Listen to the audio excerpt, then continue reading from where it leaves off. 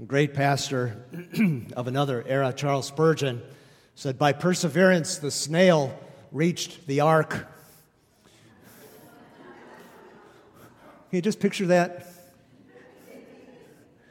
I wonder how long that would have taken. John Michener, character consists of what you do on the third and the fourth tries. An unknown author says, failure is the path of least persistence.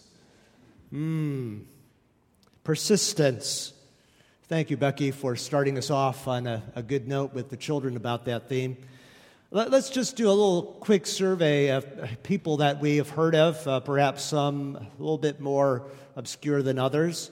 Noah persisted in face of criticism to build the ark. Jacob wrestled with God until he found himself. Joseph persevered through hardship and false accusation and imprisonment to become Pharaoh's right-hand man and saved the Hebrew people in the meantime. Moses, generations later, led a bickering Hebrew people through the wilderness. Ruth worked through grief and hardship to reestablish her life. David overcame Goliath and became a great leader. Prophets persisted in speaking godly messages no one wanted to listen to and remained faithful to their call. Ezra and Nehemiah valiantly organized and motivated the rebuilding of Jerusalem and the walls around it after the exile. Esther persevered in courage and godly wisdom in the face of persecution. I would hazard a guess that we could turn to just about any page of Scripture and find someone, an ordinary person, yes, I said, ordinary person, because some of these people that we think of are larger than life to us. We've heard about some of their stories, some of us, since we were a little kid.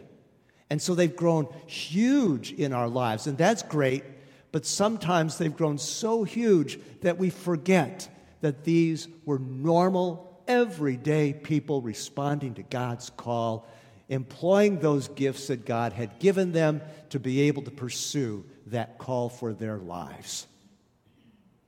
By prayer and fasting and obedience, by asking, seeking, and knocking, people of faith overcame great obstacles, overcame themselves, and overcame earthly powers and spiritual forces. So, let me ask you a question to start with. Can you think of a point in your life where you could say, I have persisted. I have, with God's help, overcome something? Now, give yourself a break. Don't put yourself down. Don't think lesser of yourself than you ought. Because I would hazard a guess that every one of us can tell our own story, whether large or small, in at least one way in our lives that we have persisted with something, a challenge, perhaps a sickness, perhaps a difficulty at work or at school or in the neighborhood or even within ourselves. I would hazard a guess every one of us can preach our own sermon right now. In 2 Corinthians 11, it describes how Paul overcame hardships of prison and shipwrecks and robbers and difficulties with friends and enemies alike. In Philippians 3, Paul says, forgetting what is behind and straining towards what is ahead, I press on towards the goal to win the prize for which God has called me heavenward in Christ Jesus. And we've been looking at the Gospel of Luke over all these last several months now. A little bit earlier in Luke, Jesus says of the persistence, no one who sets his hand to the plow and looks back is fit for the kingdom of God. All these messages of persistence that we have throughout God's Word. So today, the illustration Jesus uses is a simple one, but we miss some of the finer details along the way. I think many of us probably get caught up in feeling a little sorry for the judge. Now, I may be speaking a little out of turn here, and maybe that's not what you're thinking at all, but let's just go down and travel that road just for a moment. Maybe let's just wonder, do any of us feel, don't raise your hands or anything, but do any of us really feel sorry for the judge? Think about that for a moment, because we get caught up in the feelings. And I suspect that some people may side with him. We don't like being bothered. Can't others care for themselves? And so before we side with the judge, I want us to make sure that we don't miss some of the finer details of this parable that Jesus says throughout this passage here. Because Jesus characterizes him in a number of different ways. It starts with verse 2. Here's a judge who neither feared God nor cared what people thought. In verse 4 and 5, we hear the judge's attitude. Even though I don't care or fear God or care about people, yet because this widow keeps bothering me, I'll grant justice. She was simply an inconvenience. Or how about in verse 5, the persistent, selfish attitude of the judge? I'll do this kind act so that she won't eventually wear me out. It was all about him. And ultimately, in verse 6, Jesus refers to the judge as the unjust judge. So we do not know what the case was that the woman had against her, or against her adversary, rather, but that she was a woman and that she was a widow, 2 strikes against her in Jesus' day, she probably would never have been given the time of day by the judge. Last week, Pastor Shar spoke about the Samaritan leper who returned to give thanks to Jesus. Remember, the 10 lepers, but 1 returned to give thanks? That person had 2 strikes against him, a Samaritan and a leper, and most would avoid him at all cost. So Jesus' ministry, especially characterized in the Gospel of Luke, assures us that he is offering full opportunity of love, of grace, of hospitality, and justice, especially for those for whom justice is elusive.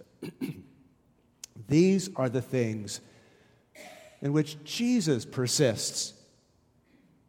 This widow with 2 strikes against her, unable to receive justice, the system stacked against her. Jesus teaches, be persistent. Yeah, it is a simple story.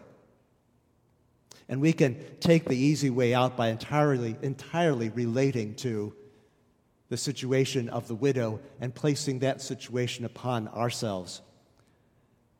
But let me ask a more difficult question. Are we at any time like the judge in our lives?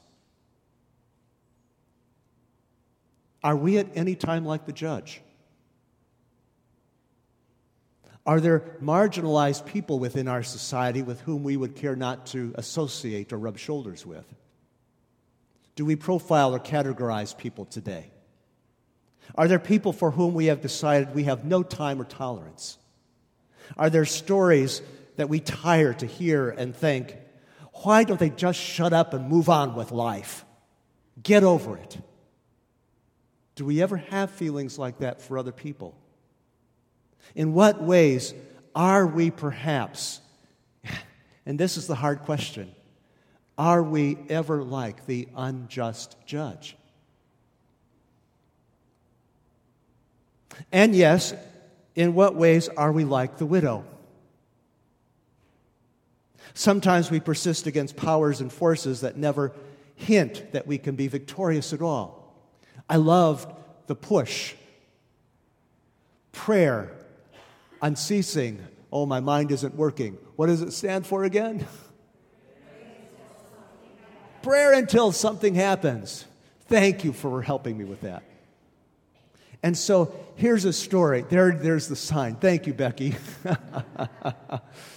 Some years ago, a Korean family was reunited after nearly 50 years of separation from the remainder of their family due to a political fragmentation between the North and the South. This was in perhaps a little bit different era than it is today. The South Korean grandmother said, "I prayed every morning at 3 a.m. for an hour, unceasing, for 47 years.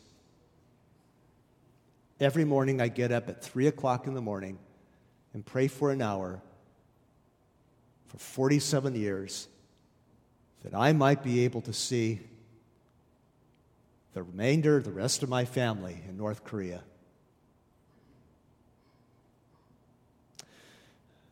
In an unprecedented move, North Korea relented, allowing the reunion. And so the day finally unfolded when many tears of joy and hugs, and everybody suddenly stood and looked at each other and stopped and realized what persistent prayer was able to accomplish in that particular situation. And the rest of the family, after all their tears and after all their hugs, the rest of the family from North Korea suddenly stood apart from the grandmother, and in a particularly Korean custom, they all got down on their knees and they bowed to her. They recognized the power of prayer. They recognized her persistence. They recognized that without her championing this, it would never have occurred, the reunion of this family, at least for a short time. Now, the other side of the coin is perhaps a little bit more uncomfortable. Sometimes we persist in destructive things, perhaps in arrogance or in unforgiving spirit. Two brothers who lived on adjoining farms fell into conflict. And after 40 years of farming side by side, sharing machinery, trading labor and goods, exchanging all sorts of information back and forth, long collaboration fell apart. And why do long collaborations fall apart? Hard to know sometimes, but as is often the case, it starts out small and it grows large. And that was the case here. It got to a point where they couldn't even remember why they had the disagreement with each other.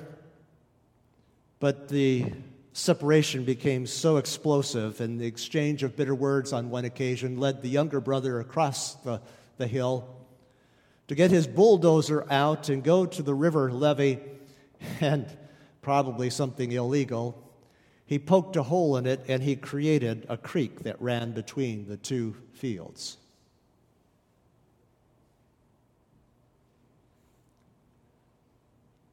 For the younger brother, there was no getting back together again.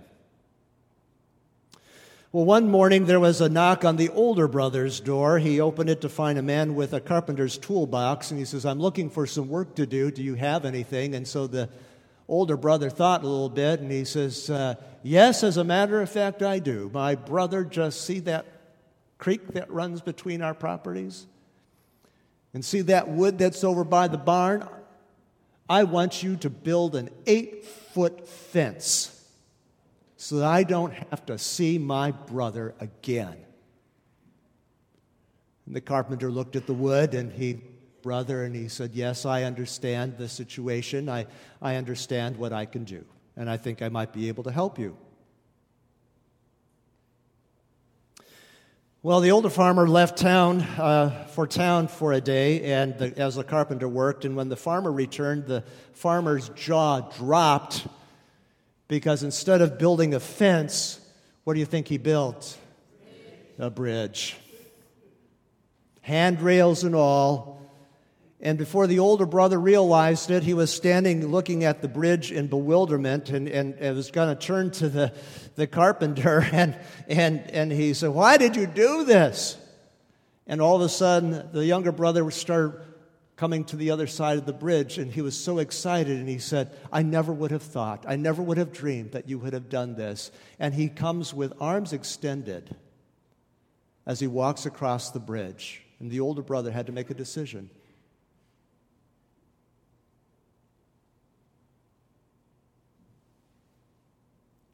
He had persisted so long.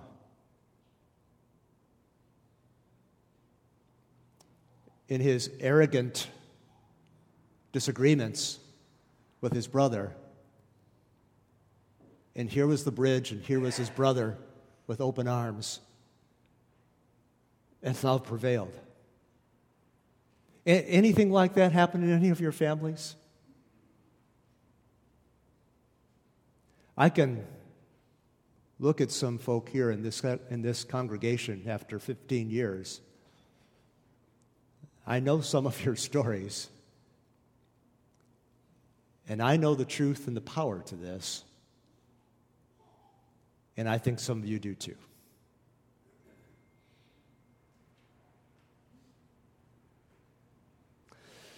The older brother turned to the carpenter and said, "I have some other work for you to do if you wouldn't mind." And the carpenter said, "I'd love to stay, but I have many more bridges to build." We live in a world of deep chasms and divides among people. What do we persist in? It strikes me that many persist in ways that accentuate divides nowadays. And it's very grievous.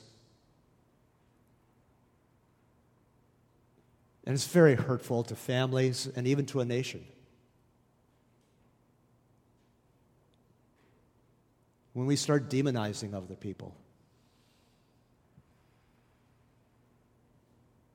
And they could be fellow citizens. They can be fellow churchgoers. They can be fellow family members. You see, there is a master bridge builder, his name is Jesus, who persists in building bridges in our lives, who never gives up, who constantly, through the power of his Spirit and through his word, points to opportunities where people need only to see that there's a road through instead of a dead end.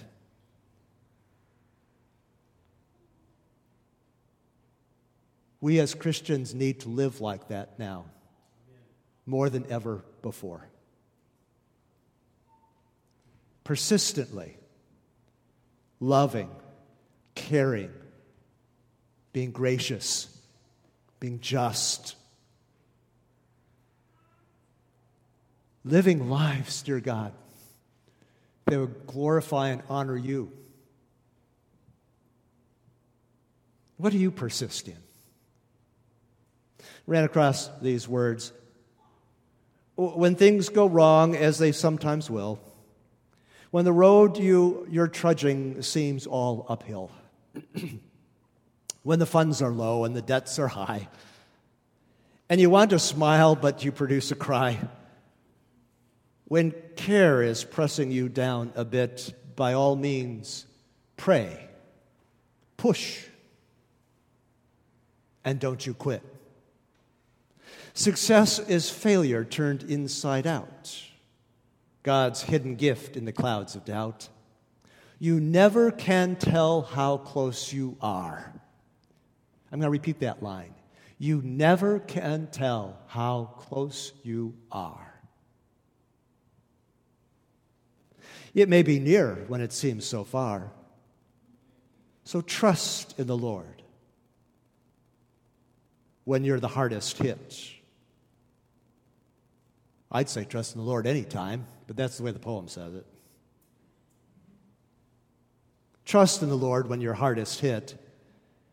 It's when things go wrong that you must not quit. So, dear God, help us persist in matters of faith. And may we be found as people of faith.